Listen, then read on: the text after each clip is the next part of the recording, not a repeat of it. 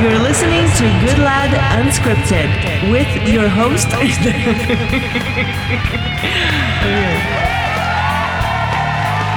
Welcome back to Good Lad Unscripted, the podcast. I'm Terry Goodlad, your host. Today I have, do we call you a guest or a co-host? Whatever you like. Whatever I like.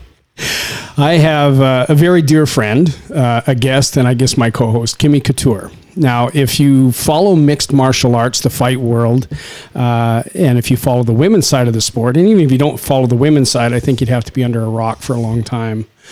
If you were ever followed MMA and didn't know who Kimmy Couture was, I think you probably didn't follow MMA, right? If you're into dinosaurs. Really hot dinosaurs. Just to get some background, Kimmy, we met at the... You were at one time married to Randy Couture, UFC fighter and a legend in that sport. You guys opened up a gym in Las Vegas here in 2006. Mm-hmm. And then shortly after you guys opened, I started training there. And of course we met and ended up being friends and like that. And then I know you trained for MMA for some time before that. And then you had your first fight and then went on to, you said 2 amateur fights, mm-hmm. and then 12 professional fights. Is that right? Mm-hmm. So we want to talk about that. And then we also want to talk about life before MMA, because you're doing some crazy stuff now that's unbelievable. Some international big business deals. Mm-hmm. And it's just like, and you're a very low key person. So I think it takes some people by surprise when they find out what you're doing, but how you got all those relationships. But I want to go back to the MMA stuff. You're a beautiful girl. Back when you started in MMA, there really weren't a lot of women in the sport at that time. You know, Dana White made his famous declaration that women would never fight in the UFC. Yeah. and at the time, there were no women in the UFC. Right. And so, but you got into the sport anyway. Now, do you remember how many fighters there were at that time? Pro women fighters? At the time that I got in, the only ones that I remember were maybe 4. There was Gina Carano, yeah. Elena Maxwell, Shayna Baszler, and who else? Brazilian girl. Yeah, there was a couple more that I had. They weren't really televised, so nobody really knew who they were. Tara LaRosa. Bodog was the only organization back in the day that used to put women on. But you had to really be looking for it to know where to watch it at. You know? Right. And it was kind of a thing, I think initially, because I was around the sport at that time and it was kind of, it was like women weren't really going to make the cut. They weren't going to be good fighters. They weren't going to be entertaining fights.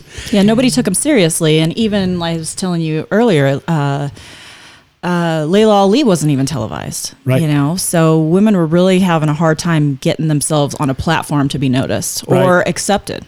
Yeah, taken seriously. And the irony is when the women started fighting, people started noticing. Those were some of the most entertaining fights. I've always said this, that you know, when you look at the pro ranks and when you start getting up there, when you're into the UFC, and especially the actual pay-per-view fights.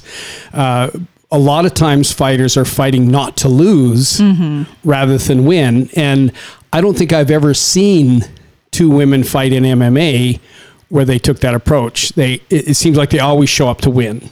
Well, there's been a couple that were kind of snoozers, but for the most part, they put on the best fights. Oh my God, yeah. I mean, just the most entertaining, nonstop action. Mm-hmm. And it's almost like there's this true hatred there. Like you can see this, something there, right? I don't believe it's hatred. I believe that women still innately have that feeling that they have to prove themselves. They have to deliver, Is that how you felt when you fought? No. Being new into the sport, into a relatively new sport, trying to get recognized, you're one of the pioneers. And also you're a very smart girl. So you understand that it is showbiz and that you have to put on an entertaining fight if you want to progress as a pro. And also if you want to progress just for the sport to progress. As the sport progresses, there's bigger purses, greater opportunities, things like that. Was that ever in the back of your mind in a fight, or were you just going in and fighting? Oh, no, I was there to fight. I never worried about the entertainment. I knew that would deliver. I think I got fight of the night on every fight that I had. people knew that when I showed up, and it was going to be a bloodbath. Like it was going to be a war. Nobody was getting out of there in one piece. But you're there to fight. You know, there's some people that go in there, like you said, that want their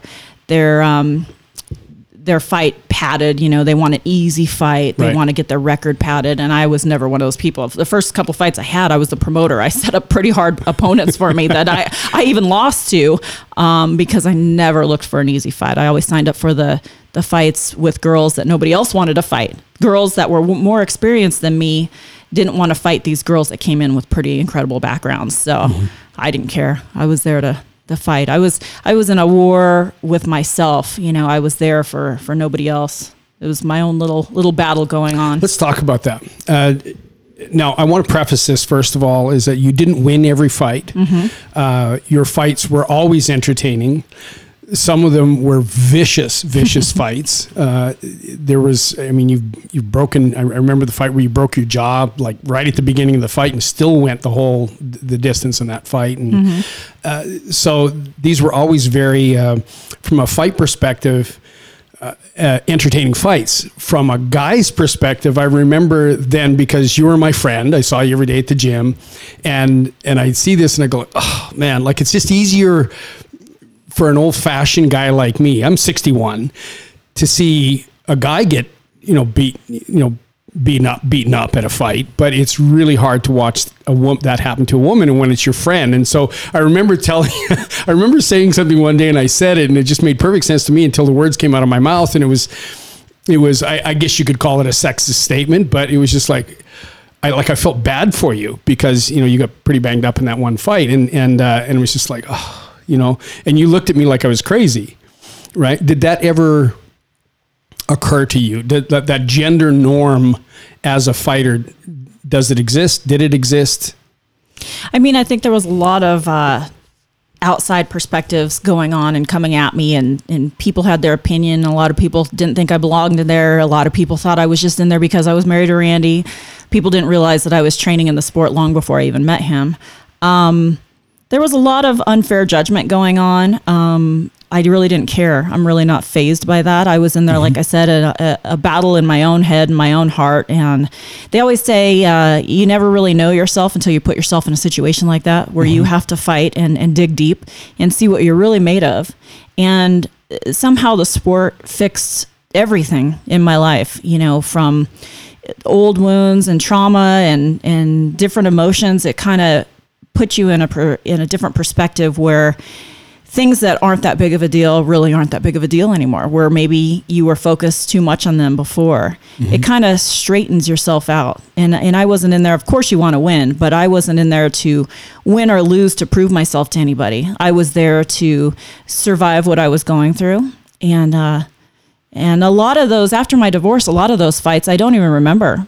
Talking with Elaine, there's different events that we went to before and after a fight, or even during a fight, and people will tell me, oh, I went to your fight in Tampa with you. I don't even remember. Really? That period of time after my divorce, I was like in a cloud. I don't remember even being there. You're talking about your divorce, you and Randy divorced, and it was a very public divorce, especially in the MMA world. Everybody... I got in trouble for sticking up for you. And my point is, you can't stick your nose in somebody else's business. The problem when anybody goes through a breakup, that's their business, but everybody wants to pick a side. And really you shouldn't, because it's two people and it's never one person's fault. It's a complex issue. And at the end of the day, you want to support both, especially if they're both your friends. And I knew you and Randy, I saw you guys almost every day. And so for me, it was, why, how can you be in this gym, even working for Kimmy, because you basically ran the gym, and then be saying the stuff you're saying. Right. And so I had an issue with that, and that created lots of problems for me, but it was just a popular thing to pile on Kimmy and beat her up back then. Yeah, what sucked is that it's hard to go through a divorce when you're not in the public eye. It's 1,000 times harder when everybody's looking at you, and everybody loved us as a couple. We were everybody's favorite couple. We did so much for so many people, and we got along really great, which is what hurt me so bad, because I thought everything was wonderful. And then having all eyes on you, you feel like you're under a microscope. And what was that experience like? Like on a day-to-day, getting up and like, oh God, I got to go to the gym, or I got to go to this fight, or I got to go to this event? It was painful. It was probably one of the most painful things I've ever gone through. I was crushed and just completely annihilated by this coming out of left field. And, you just go through the motions. Like I said, I think I blocked it all out because I don't remember a good chunk of all those years after it. I was training for fights and fighting on national television. I don't even remember being there. So, wow. It was hard. It was hard doing everything that I did for everybody in that gym. They were my family. And me and Randy got through the divorce fine. It was everybody else that had to put themselves in a position to pick a side and felt obligated to lash out or talk bad or get involved, or I'm not sure why. It was pretty much a mirror that everybody had to look in, and it was a reflection of themselves. Like how would they respond? How would they feel? What would they do if they were in Randy's shoes? What would they do if they were in my shoes? And they'd react to that. In the meantime, me and Randy were getting through things just fine as cordial friends to each other. There was no bashing, or neither one of us spoke out badly against each other. We just got through it, and it made people in the gym so uncomfortable. That was the irony is that, I've been through, I've got a handful of divorces under my belt, so I know what it's like. Yeah, thanks. But, I've been through that before, and I've been on the other side of that. When Elaine and I divorced, Elaine was a very popular celebrity in the fitness industry. And so, and Elaine's beautiful. So right away, Terry's got to be the jerk, right? And, Elaine and I are like brother and sister. We put all of our stuff behind us years ago, and there's still people that can't handle it. No, because either they want us to hate each other. Right. I never saw the wisdom in that. Paying some lawyer thousands of dollars to fight over a couch, it made no sense to me. Right.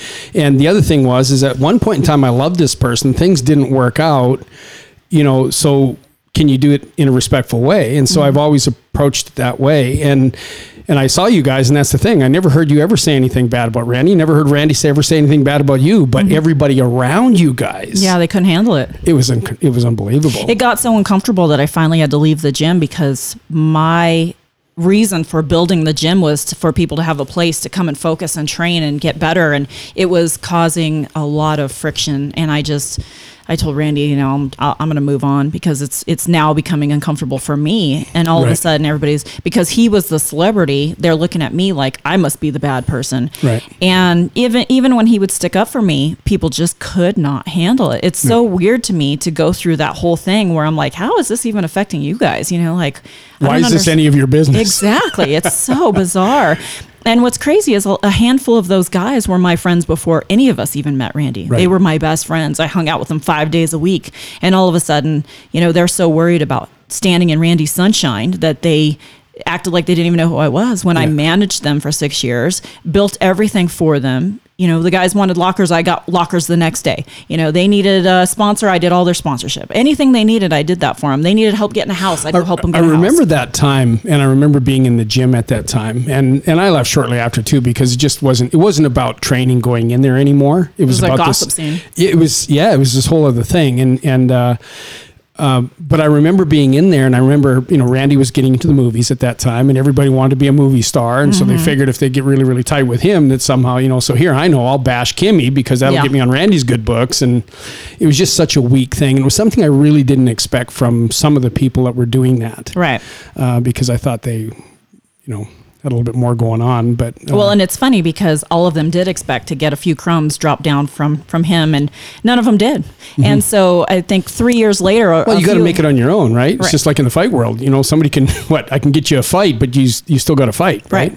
Well, I think it was a few years later where I ran into some of those guys at an amateur fight here in town, and they came up to me and tapped me on the shoulder, and I turned around and about had a heart attack because of what they had done to me. And they all issued me an apology and gave me a big hug, and I kind of had a little emotional breakdown in the middle of this fight because, number one, I wasn't expecting it. Number two, the fact that they actually came around and admit that they were wrong, It meant a lot. That's good. That's huge. I mean, we can all make mistakes, but if you can be man enough to come and, Well, here's the thing. I've never been anything but kind and helpful to everyone. So when you go around bashing someone for absolutely no reason, and then you realize like they really didn't deserve that, that's more on their conscience, not mine, right? Yeah, it's unfortunate. I want to go back now and talk about, you talked about the fights. You had one fight. Who was it when you had your jaw broken? Who was that with? Kim Rose. Okay. Now, basically, you guys, the fight started. You guys go to meet in the middle. You took a shot and broke your jaw. Did you know it was broken when because you continued with the fight? It was 3 rounds after that, right? Was that right? Or was it 2 rounds? Well, let me back up a little bit. So girls had always been fighting 3 3-minute rounds. So I actually was the biggest lobbyer here in town with the commission to get that changed to the same as the guys, which was 3 5-minute rounds. And I pushed and pushed and pushed. And finally they said, okay, we'll let girls fight 3 5-minute rounds. Well, my fight was the first one that was 3 5-minute rounds. And I was the promoter of that show. So it was at the Thomas and Mack. We had 14,000 people there. And I put myself as co-main event, and Kim Rose was, she had won in Tough Enough. So I knew she was a good fighter. I never tried to set up an easy fight for me. I was like, this will be a good match. She actually had more fights than me because it was only my, 3rd time getting in there, 2 amateurs, and this was my pro debut. And yeah, I guess in the beginning I was a little slow. I was a slow starter. I guess you go in when you're new and you don't really know what to expect. So I go out thinking I'm going to touch gloves, and she just came in with a strong overhand right. And first punch broke my jaw in half in the front and then up by my right ear. And did you know it was broken? I did not know it was broke. I thought I actually lost a couple teeth. It felt like she knocked my 4 front teeth out. I actually would catch myself looking at the mat going, oh my God, where are my teeth? Like, if I see them, am I going to pick them up? Like, what do I do? What do you do? If it's a finger, pick it up. Teeth, leave them there, right? Well, I kept thinking, like, what if I step on it? What if I lose it for dumb things to go on your head, And so at the end of the first round, I kept telling Randy, I go, I think I lost my teeth. I'm missing teeth because I could stick my tongue all the way through and push it out, and it didn't hit any teeth on the way out. And he goes, you didn't lose any teeth. I go, yes, I did. He goes, you got all your teeth. I go, I don't understand. So I go back out the second round. He goes, listen, you don't have much time left. You need to win in this round. You're not gonna last another round after this. So second round, Were you bleeding heavily at this point? Oh, it was probably one of the bloodiest girl fights still to this day. It was pretty nasty. And I think it was going into the third round where I realized it was broken because the whole chunk between the middle and my right ear would just move around and float around in my mouth. I had to keep pushing my jaw out of my way with my tongue, my mouthpiece. Like it was just the Did it hurt? No, because your adrenaline's so high, you don't really feel anything. You just feel confused because there's this thing floating around in my mouth, and you're trying to keep that out of the way. The funniest part is I took her down with a judo throw, and I'm trying to get this choke. And the way that you have to place your arms up against your chin, your cheek to secure the lock. And I hear some guy in the front row going, clear your head. And I'm thinking, no kidding. Thank you. But every time I would try to squeeze and go to clear my head, my whole jaw would move over like an old-fashioned typewriter. It was just like shifting around, so I couldn't get anything tight and secure in order to clear my head. Like it was just weird. And weird things stood out to me in that fight more than any other fight. Like what? Like hearing the guy in the front row telling me how to clear my head. My corner and one of the other coaches, my boxing coach, was telling Randy, he goes, her jaw's broke. Randy's like, I know, shh. I was like, I can hear you guys. I'm right here. I can hear you.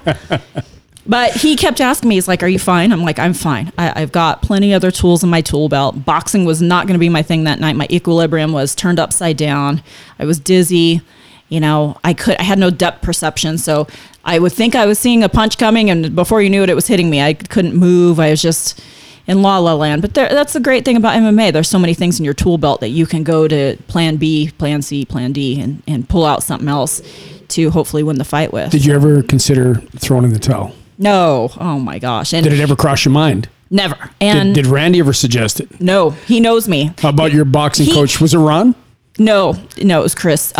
He knew that if he would have thrown in the towel, I would have killed him. Right. And he got interviewed and drilled and got a lot of flack on not throwing in the towel because of this. And he goes, listen, I know her very well. Mm-hmm. She can handle a lot. And if I would have thrown in the towel, she would have killed me out in the middle of that cage that day.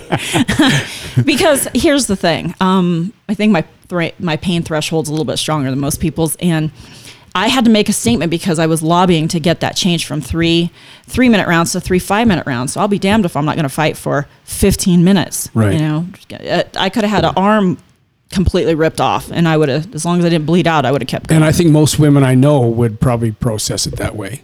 I'm being sarcastic because I don't know anybody that processed it that way. If my jaw was broken, I think. Well, I was the promoter too, so I wanted a good card. It was televised. I just did a TV deal with HDNet. You know, I'm laughing my head off right now. yeah, the thing with the Thomas and Mack, like I really wanted to deliver. I wanted to prove to the haters, to the commission, like we got this, we can do this, and you know, it didn't work out in my favor that way, but it went to decision. You know, I never quit. And So what made you that tough, Kimmy? It didn't happen in MMA, did it? well, that helped, but I think growing up on the ranch, middle of nowhere in Colorado, definitely growing up. What was that? Girl. Kind of put us there. What was that like? I mean, you guys were in a pretty remote place, right? Yeah, I mean, when I went to school, we ended up moving to Pueblo, which is right below Colorado Springs in a bigger city. But we grew up on a ranch in the middle of the Rockies, on the southeastern slope of the Rockies. Both my grandparents had very, very large ranches, so I'd bounce back and forth between both grandparents' house, and I think our closest neighbor was like 26 miles away, and you know, it did a lot of chores and no TV, no radio, no. And if you people. get hurt out there, you got to figure it out on your own. Yeah, no hospitals, no convenience stores, no nothing. I mean, we had to drive 26 miles No calling 911. to go do laundry, you know, unless we washed it in the river. Like it was like Little House on the Prairie. And my parents were young and they were still in college and had full-time jobs. So they weren't there most of the time. And I was just running on the ranch by myself. My grandparents were there somewhere. My grandma never left the house and my grandpa was out, you know, ranching all day. So I was kind of on my own. Very close with animals still to this day because it was me and my animals. Those were my homies. So Right. Now, there was a day I know you fell off a horse. The horse fell on you. You want to talk about that?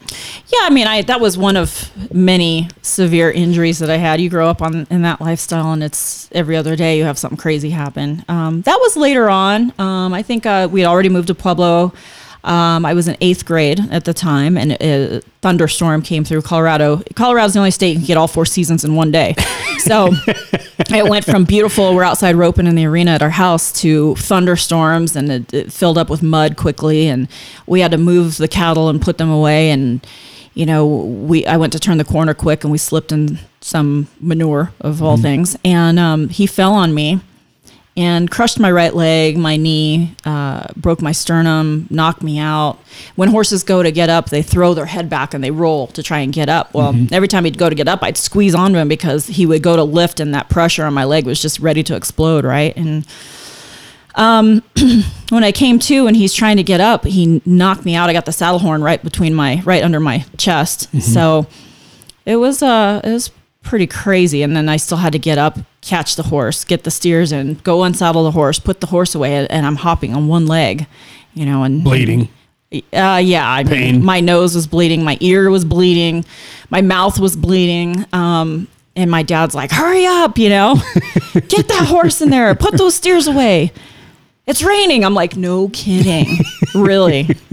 So yeah, and then I go in the house and my mom's trying to pull my boot off as I'm hopping all the way in there. And I'm like, "Please don't pull this off. Get something to cut it with." She goes, "I can't cut a leather boot." So she's pulling. And it's, of course, as soon as she pulls it off, my leg just explodes and it's already turning black. But yeah, they waited a few days before they took me to the hospital on that one. So I just my whole life kind of had to, I wasn't raised one of those kids that's allowed to cry. So you get to a place where you kind of compartmentalize that pain and don't think about it, kind of shut it out. And So bounce over to MMA now, pre-fight. Everybody is always nervous, right? Would you use the word fearful prior No. to a fight? No, I'd never get fearful. And the one thing that Randy, he was very good at, is visualization and preparing you mentally for what you're going to experience. So you always go into a fight with a lot of excitement. You're there by choice. You've already put all the hard work in, as he would say, the hay's in the barn. So you're there, and that's showtime. You know, that's the fun part of everything that you just went through in an 8 to 10 week camp. You're getting your butt kicked every day by big guys. You know, when I'm the smallest little girl in a pro practice. Well, that was the thing at practice there. It was kind of like being on the farm. There's no mercy, but I don't remember there being any other females there. Gina Carano for a while. Right, yep. And then we'd have some other girls come in and out, Elena Maxwell. But your day-to-day, your sparring, all your rolling, all that kind of stuff, all that full speed stuff was all with guys, wasn't it, mostly? Oh, yeah. So coming to a fight, I'm looking at another girl like, what is she going to do to me? Did they go easy on you? No. In fact, I think Randy probably went the hardest on me. He didn't hold back as far as ramming me into the cage and picking me up, slamming me on my head, and punching me in the face when I land. It was, I can only think of 2 times where I had to walk off the mat and go in the bathroom and cry by myself because it was pretty painful and certain things kind of hurt my feelings because I'm like, I feel like he's going harder on me than everybody else. But he was, he wanted to toughen me up. He knew that I could handle it and he wanted to prepare me. Some people would sit on the bleachers and go, should we call 911? Is this spousal abuse, domestic violence? But honestly, it was the best thing that could have ever happened to me because I wasn't fazed by anything a girl's going to do. Right. Not to be sexist myself, but honestly, when you're dealing with... You sounded like me for a minute. I know. When you're dealing with, 220 pounds as opposed to another girl that's 135, I mean, what's she going to do? That I haven't seen already. Yep. So now you had a dozen pro fights. Your record, you were somewhere down the middle, right? You split it pretty much win-loss about the same. Yeah.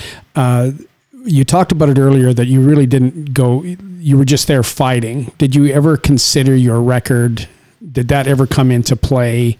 You kind of had a different situation, I think, than most fighters in that you've always had some sort of a business venture going or something going. Right now you own, you're a partner in a CBD company. You broker these huge international deals, and we'll talk about that in a second. But you've always had something else on the side, so you weren't fighting to keep food on the table or build a future or get a movie career. Right. You were just fighting for the sake of fighting. Is that right? Yeah. I think, like I said, everybody has a past. So how important was winning? It wasn't my everything. I mean, of course I went in there with the intentions of winning, but I didn't put so much pressure on me and I really didn't care what anybody else had to say. I was there to prove to myself that I was tough enough to get through anything, that I could Don't you think you did that growing up on the ranch? I think a lot of what I went through growing up and ranch life is what I needed to get past. There's a lot of stuff there that I needed to kind of shake out, and there was no other way that was working for me to kind of get over a lot of things. So like I said, I'd go into battle and go into practice, and I had to prove to myself, like, you are good enough, you are strong enough, you can do this. And you go in there with every intention of winning, but it wasn't like, Randy always said too, he's like, if you lose a fight, if the worst thing that ever happens to you is you lose a fight, you're still doing pretty good. Right. So that wasn't my everything, my focus. I'm not one of these, I'm competitive, but not in a sense where it's all about me and my feelings and my win and my record is the only thing that matters. It's such a small, minute part of a little chapter in my life that the takeaway was, I went in there and I worked hard and I got after it. And I took some very hard fights, and I proved to myself, you can get through anything and you can shake off anything and you can get over humps that you went through in your past and come out the other side. It's all about going into battle, that fight or flight feeling, and proving to yourself that you're going to show up. And like I said, with having pretty much every fight I had be fight of the night, I showed up, and it wasn't for anybody else's entertainment, even though that was important for me too. It's just, it healed everything in me. It totally fixed me. I feel like everybody in their lifetime should go get in a fight on purpose. Get punched in the face on purpose. It fixes things. When you left, did you leave on your terms? Did you retire from the sport on your terms? I never looked at it as, this is the thing that people get mistaken. I never looked at it as a focus of something big in my life. Even though a lot of people like to talk about, your fight life. Like I said, it's such a small... I think it's a very visible life. Yeah. You're a very visible person, right? And so, of course, they're going to, I think anybody else that doesn't know you, they're going to see they're going to think that's the biggest thing in your life. And now that's gone, that you're missing something, there's a void. People that know you know that there's a whole lot more going on there. And that was just something you did, right? For that period of time. I look at it as like, it was a small little period in my life that it was the best therapy that you could ever go through. It was like people go and see a therapist. Well, I went and fought in a cage. And although I miss it, and it was very exciting, it's quite an adrenaline rush that can't be matched by really anything else. It's the most alive feeling you'll ever have. It was just a little therapy session for me to work on myself. I still coach. I still train periodically. Not like I used to. But yeah, it wasn't... Some people that I see in the sport, it's everything. They live, breathe, sleep, and eat it. It's just, it's their whole identity. Right. It was never my identity. And like I said, people tend to look at other people through their own rose-colored glasses, you know. So they're like, well, this is how I would feel. This is how I would market myself. This is how I would walk around if I would have done all this stuff, or if I was married to Randy Couture. And it's like, you want to trade? I never looked at things that way. Right. You know, I'm pretty good at self-analyzing what's wrong with me constantly. And how could I fix this? How could I get better? How could I be stronger? How could I be less emotional and think more logically through this and really heal myself from things? And, you know, I've always had a lot going on, and that was the best therapy and probably the cheapest that I could have ever gotten. Where are you at with the therapy now? I never had real therapy per se. No, I mean, where are you at with your... I feel like it healed. It felt like it healed everything. I mean, every girl, right, is somewhat emotional. We're kind of programmed that way. And so I guess through my teens and 20s, I had a lot of emotions I didn't know what to do with, good and bad, and high. I used to be very high adrenaline. I loved the rat race, and it just slowed me down and calmed me down. I'm very smooth sailing now. So, and there isn't anything anybody could say, do, or could happen to me that would even faze me at this point. So I honestly think it was the greatest therapy you could ever get. Now, between Colorado and ranching and rolling around in a cage with guys, girls, whoever wanted to fight, there was a whole other life there. And this is the one that I think when I look at you, that's the hardest one for me to envision is you being, you work for Steve Wynn. And if you're familiar with Las Vegas, you know the Wynn Hotel, and Steve Wynn is, you know, a legend in Las Vegas and one of the guys that built Las Vegas, I guess, initially, right? And made it into what it is today. You were you his executive assistant? What was your position with him? No. So let's back up a little bit. When I first moved out here, I was a cop in Colorado. I worked for the sheriff's department out there, just for 3 years, very short-lived. I got an offer out here. My aunt lives here, and I got an offer. I met all the guys that were building Mandalay Bay. So I get an offer to come out and work for them. They didn't even know what position they wanted for it. They just know that they wanted me out here. And I'm, you know, looking through their jobs that were available. I'm looking at security, surveillance, and they're like, no. We want you front of the house. So they put me in charge of food and beverage, which I didn't even drink at the time. I was 23 years old, never even drank. I'm like, okay. And they're like, listen, you have the personality, you're strong-willed. We could teach you everything else. So I moved out here in 99 before before Mandalay even opened. And I worked for them for a year. And then Steve Wynn stole me, and he took me over to Bellagio, and I was a food and beverage manager over there for a year. And then he took me aside and he goes, I think you're better suited, and from everybody I talked to, for marketing. Well, I didn't go to college. I didn't know anything about marketing, so I thought. And so he goes, I'm going to send you down to the Golden Nugget. I want you to learn everything about the credit department. I want you to work under this person. He's going down there as the president, and we're going to groom you to be an executive for me. Well, I went down there, soaked it all up like a sponge, and got promoted to executive 3 months later. So I worked at the Nugget for about 3.5 years, doing credit, signing up all the credit lines, issuing the casinos money, which is a very cool job and comes with a lot of respect. You know, you've got the ability to give out the casinos money, so you got to be really careful, and he's got to really trust you to put you in that position. So I think I was the youngest person ever put in that back then, put in that job. And then when he was building Wynn, he signed me up to work over there a year and a half before the building was even done, because I just sat in a small room. They had other offices off property, just setting up everybody's credit line, because when he sold all his other casinos, he couldn't transfer anybody, so we had to start everybody from scratch, brand new applications for all their credit lines. So a year and a half worth of part-time work until we opened the building. And I did that part-time, and then I worked on golf courses so I could golf for free the rest of my days, the rest of the time. So I was a little golf nerd. Yeah, and got into fighting after that. Well, I had natural progression, don't you think? Oh yeah. I mean, that little ball Casino executive. that little ball had me so frustrated. I needed to go punch somebody in the face. Exactly. I met John Lewis, and he had one of the first MMA gyms out here, and he fought for the UFC. He was a UFC champ, and he was great. And he was like, why don't you come train with us? So I started out doing their strength and conditioning, their jiu-jitsu, some boxing, and I trained there for over a year. oh, really? Yeah, it was great. before I came over to Couture's, I was at John Lewis's place. Yeah, he was great. Very Laid inspiring, back, really nice guy, laid back. Yeah. Yeah. Very positive. So I loved that. And then it was a while after that, maybe 6 months later, when Randy and Chuck were out here shooting the first season of The Ultimate Fighter. Randy and Chuck Liddell. And when he was in town and not at the UFC training center, he would come over to John Lewis's and do some training. And I kept bumping into him at a bunch of events all over town, and John Lewis had gotten into promotions, club promotions. Right. So he would invite me, he would invite Randy and Chuck, and we were just always the same place together, And Dana, I had known Dana and the Fertitas through the casino White. business. Yeah. Yep. So it's kind of a small circle. Vegas was still fairly small back then. I mean, it's getting bigger and bigger all the time, but you see each other all over town, and I'm like, oh, you again.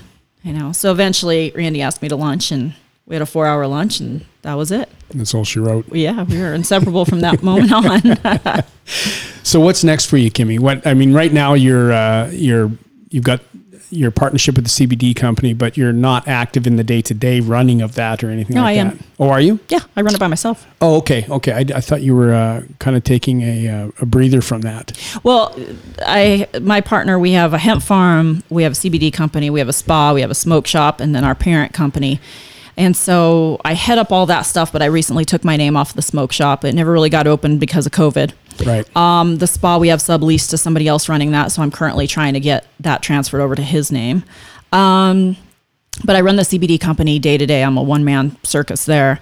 And then the hemp farm, I just don't go out there every day like I used to. They're going through a harvest right now. And then I have my little side companies. We have a technology company, and then we broker these international deals with some of the people that I've known all over the world from my days as being an executive for Steve Wynn. I only worked with the richest people around the world. Right. I don't say that in a snotty way, but that was my job, was to issue these high limit credit lines to some of the richest, to the richest whales. guys, the whales, Yeah. So I kept those relationships strong over the years, and now they're finally coming around and starting to capitalize off of That's them. so cool. Yeah. Now, on the day-to-day thing, you say you're a one-man band. I very much a one-man band myself with almost everything that I do. And I really, at this point in my life, I really enjoy that the most because it's the least amount of friction. It's a lot of work, but it's the least amount of friction. And I'm kind of, if it doesn't work, it's my fault. There's nobody else to blame. I kind of like that. Is that how you feel about it? Yeah. Because you've been involved in some big organizations and you've done some, smaller ventures, and then now you're doing this on your own. Which do you prefer? I don't mind this right now. I'm a project girl. I love projects. When I built Extreme Couture, I liked seeing that empty warehouse that used to be a battery factory and seeing it from nothing to the gym that it is now. I love me and Randy's home. I gutted it down to the concrete and I redid it, and it was amazing. I love projects like that. So this little company is cool. I'd rather be busier. It does fine. I have a big store. It has, in the Midwest, it has over 100 stores, and that's my biggest customer. I did CBD. I started with horses, and then I moved to dogs and people. And so a lot of my customers are in the rodeo world. So it's Are a little... dogs and people one category? Sometimes. Sometimes. Depends which guy you're talking about. No, I'm just kidding. Just kidding. So it's a little taste of home for me because it's all my friends in the rodeo world that are just down home, good, salt of the earth people. So they'll call me. A lot of my distributors will call me for an order, and I stay on the phone with them for an hour and a half, just visiting and telling great stories. And just, you kind of get refreshed with people that are that solid and that great. So, I enjoy it. It's just me. So I'll run to the it's not a store open to the public, but I'll run to the office and meet people there sometimes. And I just make it very personal, this little business. My people that have been with me are consistent and order every month. And it's kind of fun, growing. isn't it? Yeah, it's fun because you genuinely see a difference in their life or their pet's life or their horse's life. And that's why we get stuck on the phone for an hour and a half. They tell me all their stories and the results have been great. So you feel like you're really helping people. I like that part of it. So going back to Colorado and through the whole divorce, going through the whole MMA experience, where do you think you're at now in comparison to then? Do you think this has all been a journey to kind of get past a lot of your youth and a lot of those issues that you grew up with? Has that been the number one motivator? Yeah, I think, everybody needs to embrace their journey and learn along the way. I think the worst thing that a person can do is stop learning. They think because they graduated high school or got out of college that they're done learning. Kind of the same thing in a relationship, right? They think, oh, I got him now. We got married. I got him now. Let's stop learning about each other. And it's actually supposed to be the opposite. You're never supposed to stop learning. So I love just educating myself on different things. And I think the things that I did have to overcome, as all of us do in our youth, fighting, like I said, was such a small piece that was so enormous in my life for getting me over those humps to prepare me for what's going on in the future. And I look back and I go, it was a necessary evil. At the time that I left to marry Randy and go down the MMA path, I was supposed to go over to Macau, China, and open up Win over there for Steve Wynn. I had signed up for a year. So it was getting down to the wire where I was going to have to make that move and head over there. And that's when me and Randy decided to get married and I stayed here. So you stop and think about little forks in the road like that. And you're like, wow, I could have been living in China for a year doing marketing. Where would I be right now? Instead, I go this way. I take a sharp left turn and I go down the MMA journey. And, you got to stop and think you're not in control. Things happen for a reason, and they were a necessary evil in order to get past certain things and prepare you for whatever he has planned next for you. So I keep a very open mind. I don't have my heart set on anything. That's kind of the difference with me is I'm not stuck on anything. I have no vices. I don't get stuck on anything. Whatever comes my way, I take full advantage of every opportunity, and I've had really good luck with that. And I'm just not set in my ways. I'm very, very open. I never thought I would have been part of a CBD company, but that opportunity came, and then, now I'm pretty big out here in that whole world. So theoretical question. We're going to close with this. Let's just say you came across a ridiculous amount of money. What would you do with it? I would buy probably a little ranch again, whether it was a big ranch in Colorado or maybe a smaller piece of property somewhere else. I think I want my horses again. I love my animals. I got 5 dogs right now that are my life. They're 1 German Shepherd and 4 Belgian Malinois. And people that have Belgian Malinois know that you don't do anything but take care of your Belgian Malinois. They run your life. And then probably help out all the people who have supported me through this enormously public, painful journey that I've been on. You take care of people for so long, and then when the chips are down and, everybody wants to ride in the limo, the party bus to the party with you. But when things aren't so fun and things aren't in the spotlight and money's not flowing and you're not covering the bill at every restaurant and club that you go to, it's amazing and frustrating to see how many people don't even call to check on you. Though none of those people are around. But you know what? Honestly, those have been the most illuminating points in my life, because what you do find out is you find out who your real friends are and who your real family is. And it might only be 1 or 2 people, but that's the 1 or 2 that you can go through the rest of your life with. Yeah, I'm very much about real situations and real people and genuine feelings. If you're a friend of mine, we're going to the grave being friends. I will literally do anything. I'm one of those people that always answers my phone no matter what I'm doing. And you could call me at 3 a.m. and not know where you're at, and I'll find you. I'm going to come get you. It's very hard to find people that are like that. People are so selfish. And so I'm interested in taking care of, my family's not very big, taking care of some of my family members and the people that have supported me, and it's been rough even being my friend over some of those years. I mean, everything's all good now, but you really want to take care of those people that need help and love you just the way you are, screwed up or not. And with that, Kimmy, we're going to close. Thank you very much. Thanks for listening, everybody. If somebody wants to get a hold of you, Kimmy, how do they reach out to you? Or can they follow you on Instagram, or what's the best way? Yeah, I'm on Instagram at Kimmy Couture, KIMICOUTURE. And I'll put a link in the description. Thank you very, very much. You're welcome. I've been here for part of this journey. It's been a pretty amazing journey, and you should be really proud of yourself. You've done a lot of great things. Thanks again for listening, everybody. We'll be back in a couple days with another episode. God bless.